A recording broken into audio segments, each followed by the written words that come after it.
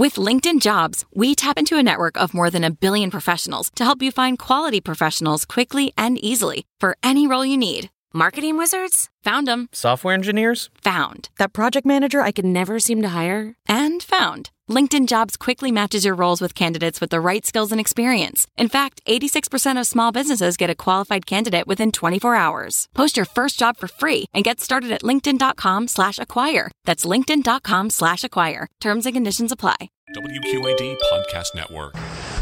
Movers and shakers leading businesses, nonprofits, governments, and schools across the Quad City area, Illinois, and Iowa.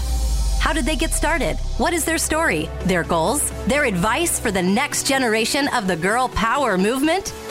And now, here's your host for Wonder Women, News 8's Angie Sharp. Powerful women with powerful positions. This is the Wonder Woman Podcast. It's a show dedicated to showing off the girl bosses in our communities. My guest is Rachel Savage. She's the Superintendent of the Moline Coal Valley School District. Welcome, Dr. Savage. Thank you. Good morning. Thanks for having me. I know I can call you Rachel, but we just have to start with the fact that you have the coolest last name ever. I love your last name. Thank you. I appreciate that. And let me tell you, when I was a middle school principal, it really, really did come in handy. I feel like the word savage, especially in the world we're living now, has become such a cool term, right? It wasn't, back then. Right. It's definitely used in a variety of different ways that mean good and bad. So obviously it's my husband's last name, but I get a charge out of hearing all the comments about that. Yep, you and me are one of the same with our last name, that's for sure. Right, that's good. Your last name is good for you as well. It's perfect. So I should just remind our listeners that we're recording this podcast episode in the midst of the COVID-19 pandemic. I know it's something you're all used to, but it's something that's also having a huge impact, especially on the work that you do, right, Rachel? That's correct. We are just trying to figure out what's the best way to move forward with our kids, knowing as educators that we are restricted from doing what we know we should be doing in terms of serving the kids in our community. So it really is heartbreaking to be in this position that all schools across our country are in. I know you've been talking with families and students, and lately I feel like I've been hearing a lot from my teacher friends about how they're feeling with the upcoming school year really, really close. What have you been hearing from all of those different entities of the school district? Every stakeholder has a different perspective and viewpoint, which is why, we really dedicated nearly a month to hear from as many of them as possible. And we certainly spent a lot of time with not only our teacher leadership, but members of our teacher organization, because they really are going to be the doers of the plan. And so to put together a plan without their input would be just really ineffective and disrespectful, in my opinion. So we worked for days on end with members of our teacher leadership teams and, of course, just a cross-section of the membership overall in our district, just to say, hey, what are we missing? What does this look like from your end? What do we need to include? And so we really gained valuable insight. And again, as the doers of the plan, keeping them in lockstep with every decision and really making sure that they understand the rationale of the decision was something we placed high value on. Some of the items of the plan, as you have heard in talking with other districts in our region, were really directives or mandates, either from the state of Illinois, the State Department of Education, or the State Department of Health. So we had to make sure that our stakeholders understood which pieces we were required to do and which pieces of the plan are really coming out of our stakeholder surveys and some of the virtual community conversations that we had held. And I think that that's one of the challenges is a lot of the stakeholders sometimes feel like they don't really have a voice because of those state mandates, but there are certain things that they do get to have a voice, and obviously you guys are listening to them very, very closely. we are doing our best. We could always do more, and we could always spend more time on it. So I'll never say that, it was perfect or we did everything we could. I think given the time constraints, we just want to always make sure that we're extending a hand in partnership, not only to our teachers, but to our parents, to our students, to our local community partners such as Skip Along and Boys Club, Girls Club and YMCA and some of these other community partnerships that have really helped us put our best foot forward. I have to give a shout out to the City of Moline and the Moline PD. I mean, they continue to extend a hand in partnership. What can we do to support you? What can we do to help? I do have to give a shout out to the City of Moline, who has stepped up to help us provide internet service for some of our most in-need families. That's amazing. I have to give a shout out to the Moline PD and Chief Galt, who have stepped up to invite us in to be a part of one of their community support and neighborhood outreach programs that they're putting together. So, I've been here just a year, and I am just genuinely impressed with the way people in the Quad Cities and Moline in particular just really come together. We don't have all the answers, and it's not perfect, and we don't have everything, but we have a lot in our community partners. So I'm really grateful for that. Yeah, especially because we talk a lot about multitasking on this podcast, because women are the ultimate multitaskers. And as a superintendent of a school district in the middle of a worldwide public health epidemic, I can only imagine how much multitasking you have to do just in your job. And we haven't even touched yet on like what you do outside of your job. Yeah, it just sounds bad, doesn't it? But you know what? I've never, obviously I am a woman, and I'm blessed to be able to serve the community of Moline and serve among all of the educators in our region. But I never really think about that. I wanted to earn my way and earn my keep on my dedication and my skills or my loyalty to the community that I'm serving. So while I love to see fellow women in leadership roles, and certainly, I can speak to our multitasking talents, but that's not something I ever really think about. Just in terms of, I'm a woman, so it must be this way or it must be that way. I just want to do my best, as I would expect anybody would do in this position. Yeah, absolutely. And as you and I have talked about, you aren't alone in this kind of challenge. Every superintendent across our country is dealing with this exact same situation, it seems like. It's true. And, I understand from the family side. I have 2 kids of my own, and they're in college, but I can only imagine if they were young and as a working mom or a working, female, the challenges associated with childcare and with being home to put a meal on the table and with making sure your kids are getting their remote learning done, and maybe you're taking care of elderly parents. I mean, women have a lot on their plate, and they're keeping it together. But my heart goes out to those families that are struggling just to keep all of those balls in the air. Yeah, and speaking of thinking of other perspectives, whether it's the parent perspective, the student perspective, the teacher perspective, that really, even if you take even the COVID-19 pandemic out of it, that really is the role of the superintendent of a school district, right, is to look at all of those perspectives whenever you're making a decision. It's important that we do. We've got 55% of our families in this district qualify for free and reduced lunch. I don't know that everybody knows that. We have 60, that's 60 different languages spoken in our district. I don't know that everybody knows that. We've got amazing community partnerships, and I could go on and on giving shout-outs to folks in the greater Quad City region that step up to support us. But, we're trying to find success despite all of those learning barriers and challenges that many of our families have. So when we're designing a plan, it cannot just be for the family that has two parents and a steady income and a decent grocery budget and a vehicle and gas in the car and, someone in the family to care for the children. The plan that we put forth cannot be just for the family that has all of those resources.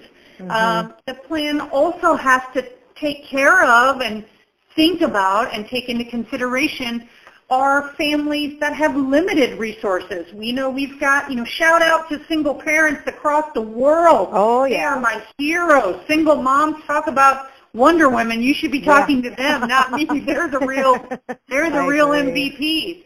So I want to always think about our single moms and think about, our poor moms that are, working, third shift or holding multiple jobs to be able to pay the rent and, buy bus passes and put food on the table. Those are the real heroes, not me. Those are the real Wonder Women and MVPs in our community, and I can't give them enough shout-outs. But that's who we try to consider when we're making our plan, not the family that has the most, but the family that has the least.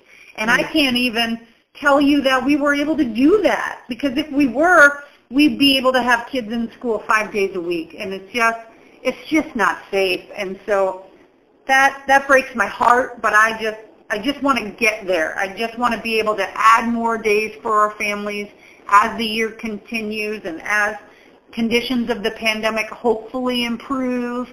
Those are the things that kind of keep me up at night. Yeah. Oh, I'm sure that you are not getting a lot of sleep. That is for sure. On a normal school, I know you just started with the Moline Coal Valley School District last year, 2019-2020 school year.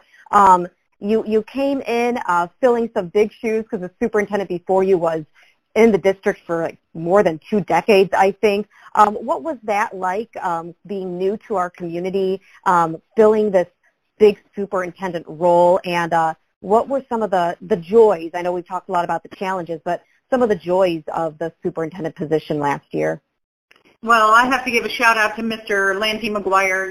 He was a superintendent in this district for quite some time, and he was a part of our district in many different roles for many, many years. So I give him all the shout outs and the kudos. He really had a legacy of community service, and, it was tough to take his place and tough to fill those shoes. I'll be the first to admit that. But he was very kind and helpful, and kind of providing me insight and guidance through the transition. We spoke on the phone many times. We had, I was able to come and visit and spend some time with him. He kept me sort of abreast with decisions that were being made in the district, such as being able to move forward with the new district athletic facility, and I was able to learn about the Bartlett Performing Arts Center building. So he really took care of the district, and he really helped me in my transition. So I have to give him all the props for just a legacy, again, of community service, and I thank him for that. What I really enjoyed was just getting to know everybody. I would say that this community has a lot of pride, and this community really steps up to take care of one another. Every community has its challenges. Every community has its struggles, so I don't have, rose-colored glasses. I know we've got our challenges, but, the folks that I have the pleasure of serving among, they try to tackle things head on. We own our mistakes. We own our areas of needing improvement.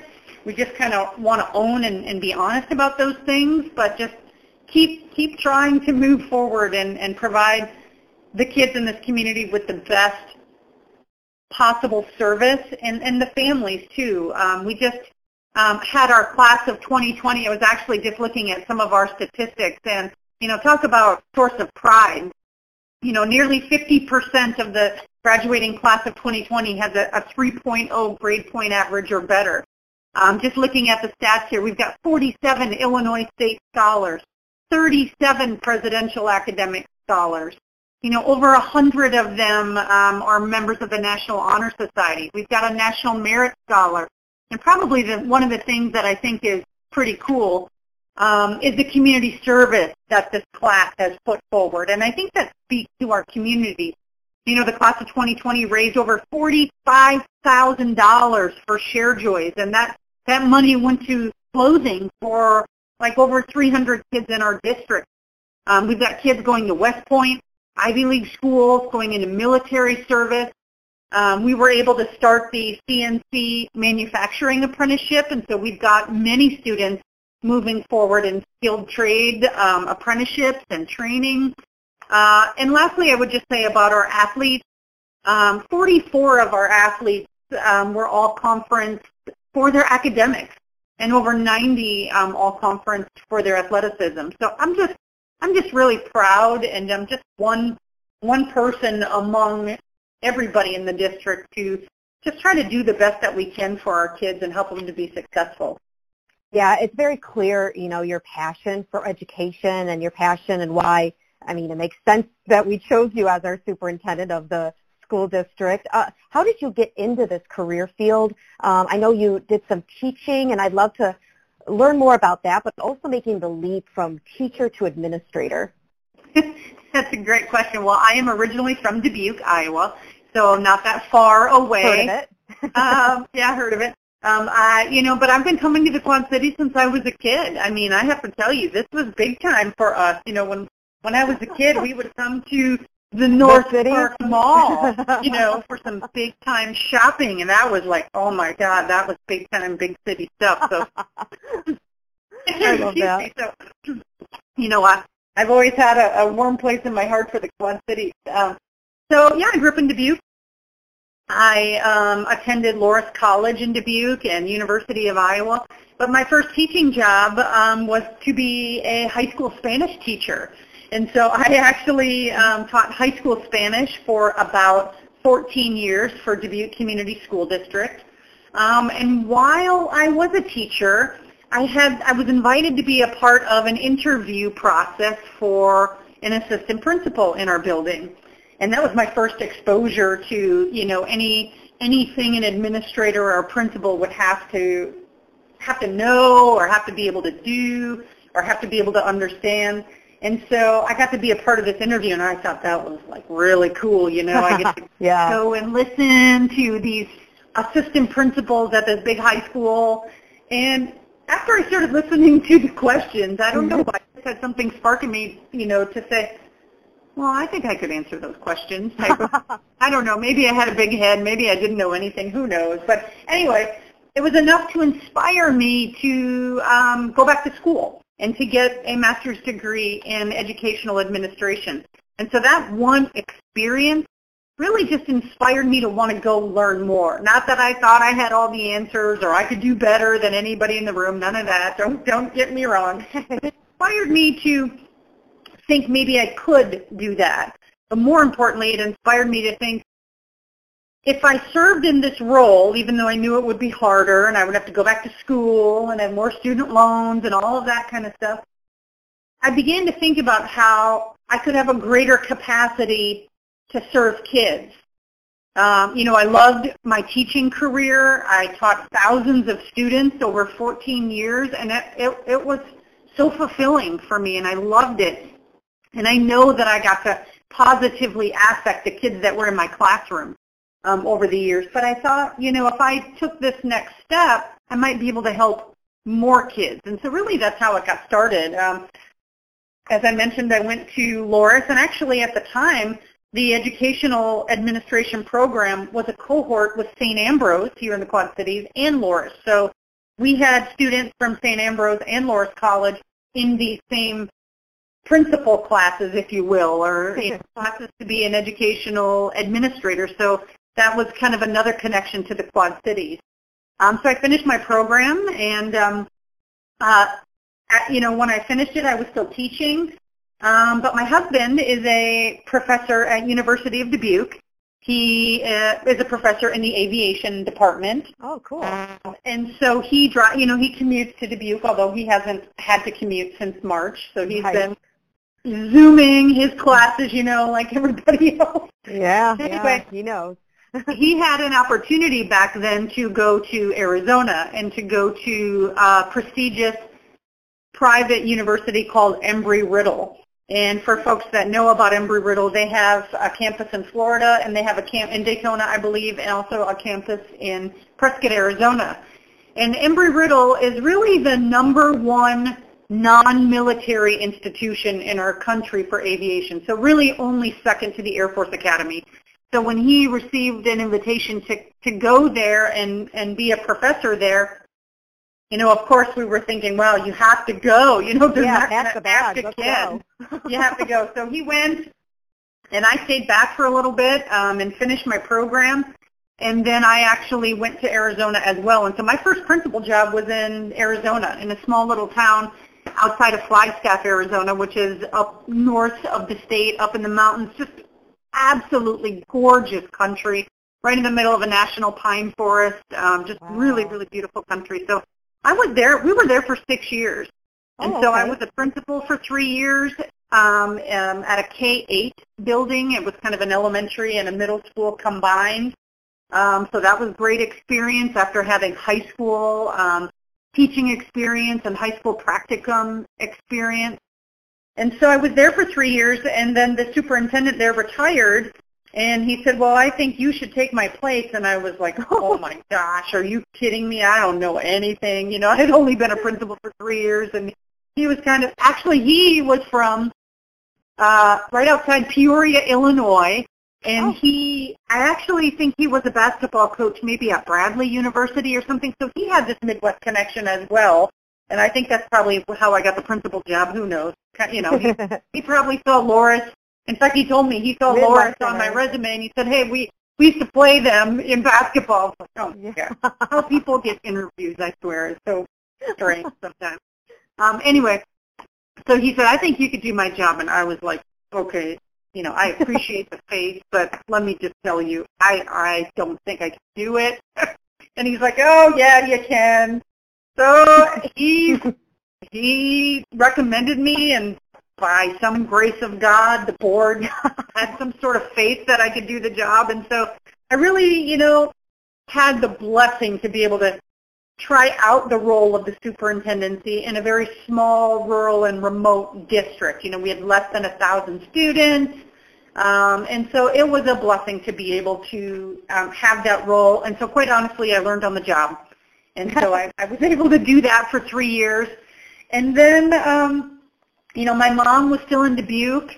My dad had passed years and years ago, so she was on her own. And she was turning 70 that year. And I just kind of thought, oh my gosh, I'm so far away. What if she needs me type of thing. And I just kind of had this, I don't know, talk about a woman's intuition or something like that. Right. I still had another year on my contract there. I had positive evaluations, and so all of a sudden I said to my husband, I said, we got to go back to Iowa. Like, what? Oh my God. Like, no, nobody goes from Arizona back to Iowa. Right. Yeah. Just the other way. A one-way I don't know. I just feel like I need to be closer to her. I mean, she's doing great, and she's independent. She has a little shop. I mean, she's just doing awesome, but I just had this feeling that I needed to come back when she turned 70. I had kind of like a moment of, I don't know, panic or clarity or something, whatever you want to call it. And so I started applying for jobs back in Iowa. And I kind of drew a big old circle around Dubuque. I didn't need to live in Dubuque, but I would, just something driving distance so that if she needed something, it would have been a short car ride rather than a 3-hour plane ride. Right. And I was lucky enough to be able to get a position in Waterloo, which, as you know, is super close to Dubuque, going about an hour and 15-minute drive straight away on Highway 20 there. So, Waterloo is a big school district. They have like 11,000 students and nearly 22 schools. And so, having had my first administrative experience in a small rural district, I knew that I could stand to learn a lot, in a big comprehensive district like Waterloo. And so, I was willing to take any administrative role that they were willing to give me because I knew I would learn. I would learn so much that I didn't learn in Arizona, again, because it was such a small rural district. So they actually I had a great conversation with the human resource director, a great conversation with the superintendent, and that's Dr. Jane Lindeman. She's still there, and she said, we'd love to have you here. We just don't have any positions open at the district level right now. And I said, what? I don't care. I just wanted any administrative role because I acknowledge I still have a lot to learn. I wasn't that person that cared more about the title than about kind of the roles and responsibilities. So she said, hey, let's bring you in. And so I was able to take a middle school principal position. Woof. And I would say it was one of the best things that I could have done. It was very really, it was very cathartic, but it was also very it was good for me to be back in a building after having a district role, because I was reminded again why we do the things that we do. I was reminded again, being with kids every day, how important it is to remember that when a person is at the district level making decisions. Sometimes you can get all wrapped up in the paperwork, and you can get wrapped up in politics and policy and all of those things, which I am not saying are not important, but really kids are the most important thing. Like kids are our clients, I always say our clients are 12. Kids are our clients. So I look back on that experience. I did 4 years there as one of the most positive things I could have ever done. I learned so much there, and I will forever be eternally grateful. And I really do think that it was because of that experience in a large district, a very diverse district, a community that has its own fair share of problems and challenges.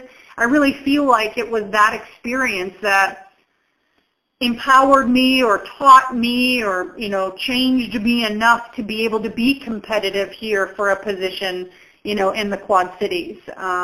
Every community has its challenges, and what I learned in Waterloo, I would gather some folks felt would be a benefit here. I don't know, but that's really kind of my path and what led me here, and I wouldn't change any of it. The ups and downs, the mistakes, the things you learn the wrong way. Yeah. I mean, anybody that says they didn't learn things the wrong way or the hard way is not being honest. So I learned a lot. I learned a lot the easy way, and I learned a lot the hard way. But, after 20, this is like 25 years now, and with, 10 years of administration and so on, has really brought me to this point, and I'm still learning, okay? I'm still learning. I have to read all the time to keep up, because things are changing. So I'll never think that I know enough or I know it all, because things are changing so much, and we just have to keep learning so that we can be what our kids need us to be. Yeah, well, that's what I think that I take away the most from your story, is that you weren't afraid to keep learning. It wasn't like it ended after you graduated from Loris and you're like, okay, now I have these skills. What can I do for the next 50 years with these skills? You weren't afraid to keep going and keep expanding your mind. Right, and I wasn't sure if it was right for my career to, I have this conversation with mentors. If I'm a superintendent, should I take a principalship? And if you look at it from a resume standpoint, that's one thing. But if you're really honest with yourself about what the opportunity really means to learn and to get better, that was the best decision that I ever made. And I'm just glad that they gave me a chance. And I'll tell you what, middle school, you kind of chuckled when I said middle school. They are my favorite. Really? I love middle school because they are just, God bless them. They're just God bless them. But we all went how through I it. was in middle school. And all. Yeah. Oh, Lord. We all just kind of have that odd period of our life. Yeah, exactly. But they just want someone to love them, but guess what? They want someone to love them for not who they are in the moment necessarily, but who they're going to become and who they can be. So if you embrace them in that regard, you can kind of look over all the awkwardness and the other kind of stuff for middle school. But they're my favorite. I'll always take middle school. I wish I had you as my principal in middle school. Oh, I'll say Lord. that. I don't know. It was a lot of, what were you thinking? Yeah. And they just, they don't know. They just kind of like, I don't know, Dad, I don't know. It's like, okay, whatever. Let's fix it, and move on. I wonder if I reflect on my middle school experience and reflect on, the principal was always kind of like like, oh God, the principal, and for me growing up, it was always a man, right? My principal was always a man, and it always felt like just so like different, and like that I don't know, but I wonder if there is, we talk about the woman's touch or whatever it is, like, but seeing a woman in those positions, if that changes a student's perspective a little bit and makes them open up or have better relationships with administrators, I don't know. I just kind of reflecting on that in the moment right now. Yeah, there might be something to that. Certainly we can always use more males in education, but like you pointed out, they don't typically stay in the classroom. They rise to the top in administration. And so that's why you have like 80% of teachers are female or something like that. Exactly. I heard some stat, don't quote me exactly, but it's something like 80% of educators are female. So for males that, get along well with kids and, want to give back to the community, we love when we have males, be able to apply for teaching roles, especially at the elementary level for our young men who would just benefit from having a role model. But at the principal level, I don't really know. I can tell you in Arizona when I was a superintendent, I was under 40 and I was female, it was rare. Yeah. I mean, it really is the Wild West, I have to say. I love my time there, but it really is the Wild West. And there's it was predominantly male, predominantly Caucasian, predominantly older, over the age of 60. So you sort of have to put away kind of the shenanigans and kind of step up so that you can be taken seriously. And so that was a learning experience for me as well, just to try to make a way into, at the time, was more of a man's world, if you will. But I don't see it that way anymore. I mean, there's awesome women in leadership all over the place. And do you think it's getting better?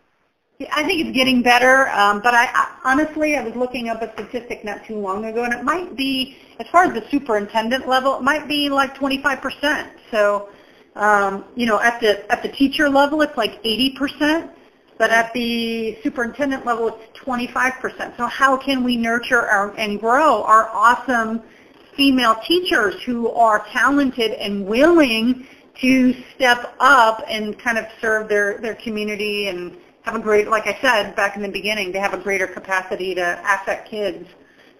So we always want to, constantly be looking for that talent and for those at least that have the heart to want to step up and serve. But it's a lot of commitment. When I was a principal and a superintendent in Arizona, my kids were like in elementary school and middle school. So, those poor kids, at the end of the day, it's kind of like you don't have a whole lot of patience for your own kids. Right. But, those poor kids, I drug them all over the place. They went to so many boring board meetings and all of that. But so, that was tough. It was more of a challenge back then when my kids were younger because it is such a time commitment. And you want to be present at athletic events and music events and choral concerts and band concerts and plays and all of that. There's an expectation of visibility. So, during the day we were in the schools and at night we were going to an event. And so it was easy when my kids were in those events. That was kind of a bonus. Right. That helps. And it was kind of a bonus when I was the principal of my own kids' school, although they won't say that. But, I kind of enjoyed having that extra time with them as a parent. Yeah, but of course. I remember one time I was walking down the hallway as the principal, and my son was like in, I don't know, he was like in 6th grade or something, talk about goofy middle school time. And he was sitting outside the door of his social studies classroom. Uh-oh. And I came walking along, and I saw him, and he saw me, and he's like, oh, man. He's like, you never would have found out about this. And it's like, oh, my God. And one time he got sent to the office, of course. And so he's in my office, and he's like, Mom, can't we just deal with this at home? You're like, first of all, it's Dr. Savage. Right. And I was like, no, now you have to go get a detention because you can't have any special treatment. So there was another teacher there who was like super old school, and so he would go to garage sales and buy like vacuum cleaners and stuff.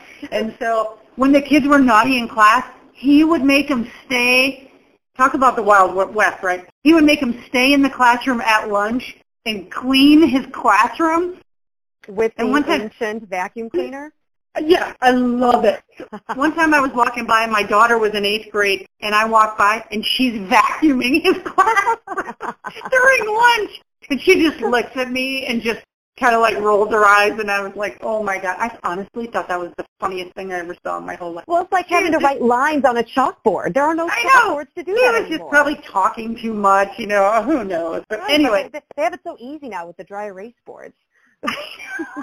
I know, no chalk dust. Anyway, so I've chalkboard erasers. Right. So I've enjoyed that time, you know, those kind of extra moments I was able to have with my kids, you know, even though they probably didn't appreciate it a whole lot. Right. But, you know, they're in college now, and so kind of helping them, and, you know, last semester having to do a lot of their work online and navigate that. But my heart goes out to the families that have little kids and trying to help them through all that. I just know what a challenge it must be. Yeah, absolutely. And I hope that through this pandemic, these kids that have to go through it will just be really, I hope resiliency is the word that we use when we look back on this time. And those students can say, you know, whether they were in high school or college, you know, especially the older ones that could say, like, you know, I got through this, and I'm resilient because of it. I surveyed the class of 2020. I sent them an online Google Form survey. And I asked them just that, what lessons have you learned? What life lessons will stick with you through adulthood? And they said the most amazing things, and I actually used that as fodder for my graduation speech. So I know the graduation speeches are recorded online on the district website. And so I wanted them to kind of hear all the things that they said they learned, to just remind them to carry those lessons through adulthood, and how I think they'll be better for it, even though they made sacrifices. I genuinely think they'll be better problem solvers. I think they'll be more involved in their communities, just in all the ways I heard that they stepped up during the last spring mandatory shutdown and all through all of this. Yeah, absolutely. Well, let's get to the questions that we always ask on this podcast. We've got two really important ones, and the first one being, Rachel, what is a Wonder Woman to you? Well, you know, I think I may have alluded to it already. A Wonder Woman to me is any woman that is keeping it together. Just any woman that's keeping it together, especially the woman that's keeping it together that has limited resources. Those women are my heroes. You know, come what may, no matter how hard they have to work, you know, those women that are keeping it together to make sure their kids are safe, keep food on the table, have a job, help their parents, you know, whatever it is. The women that are keeping it together, given all the challenges that I know so many families face, those are my heroes. I love that, the women that are keeping it together. That is fantastic. And finally, Rachel, what's your advice for the next generation of the Girl Power movement? I love that. My advice is to, you know, we always say, reach for the stars. Right. You know, and that's kind of cliche, but, you know, I always say, reach for the star, and then you kind of end up somewhere in the middle. But if you just reach for, you know, something minimal, you don't quite reach your full potential. So I always want them to say, or to believe, that they can do it. You can do it. Believe in yourself, and confidence, you know, just to teach our young women to, you know, believe in their ability, believe in their beauty, have confidence. You know, that's my advice. Have confidence, believe that you can do it. And sometimes, you know, like when I was stepping into my first role, I didn't know if I could do it. My mom said, just fake it till you make it. Fake it till you. I was just going to say that. And so I probably did, you know, until you really had the confidence. But I want our young women in our community and in our state to believe in themselves. And I want the other women, you know, those that maybe have a little more years of experience, to remember to tell them every day that they can do it. I think they need I think our young ladies, it's not just on them, right? It's not just on them to believe they can do it. Those of us that have been around the block a few times or have a little more years of experience, we need to be telling them on a daily basis and empowering them. So I think we've all got a hand in that, and I'm glad for, the direction and the opportunities that many of our young women are having these days. And just being inspired by your story, inviting them to the room, inviting them into those programs where maybe they don't think that they could do more than just teach Spanish, like they need those opportunities given to them to show that, maybe I could do this and maybe I could do it even a little bit better. I'm going to go and continue my education or whatever it is and really make changes on a bigger level. Sometimes it's just one experience. When I was a Spanish teacher, I had the chance to travel with students all over the world. We went to Spain and Mexico and Costa Rica, and we went to France and Italy and all these places. And just to see their eyes light up and to think, wow, they kind of learn their place in the world and they kind of see what's out there. So that was really cool to get to see a lot of that, a lot of our young students be empowered to think, wow, there's something bigger out there. And I can make my way, and I can really have a fulfilling life and just a positive opportunity to give back to whatever community they serve, as they become adults. Well, certainly you are giving back to our community by serving our students and our school district, and I want to thank you so much as a fellow Moliner for what you do for our school district. Well, how long does it take to become a Moliner? Well, I've been living in Moline since I graduated from Augustana, 2008, 2009. And so you're a Moliner now. I'm a Moliner, and I married a Moliner. And I think you're a Moliner, too. I think that you've been here for a year, and what a year it's been. You can become a Moliner as well. Yes. Okay. If anybody challenges me on that, I'm going to say, hey, Angie Sharp said I was a Moliner. She said, so. I'm no longer a Dubuquer. I'm a Moliner. Right. Or a Waterlooer or whatever. Waterlooer or an Arizona, I don't know. Right, you're here now, and that's what matters. I appreciate that. Thank you. Yeah. Thank you. Rachel, thank you so much for being one of our Wonder Women. Appreciate it. You have a great day. Thank you. Well, that does it for this month's episode. You can find more information about all of our Wonder Women on WQAD.com. Just click the podcast tab at the top of our homepage. Ladies out. You have been listening to the WQAD Podcast Network.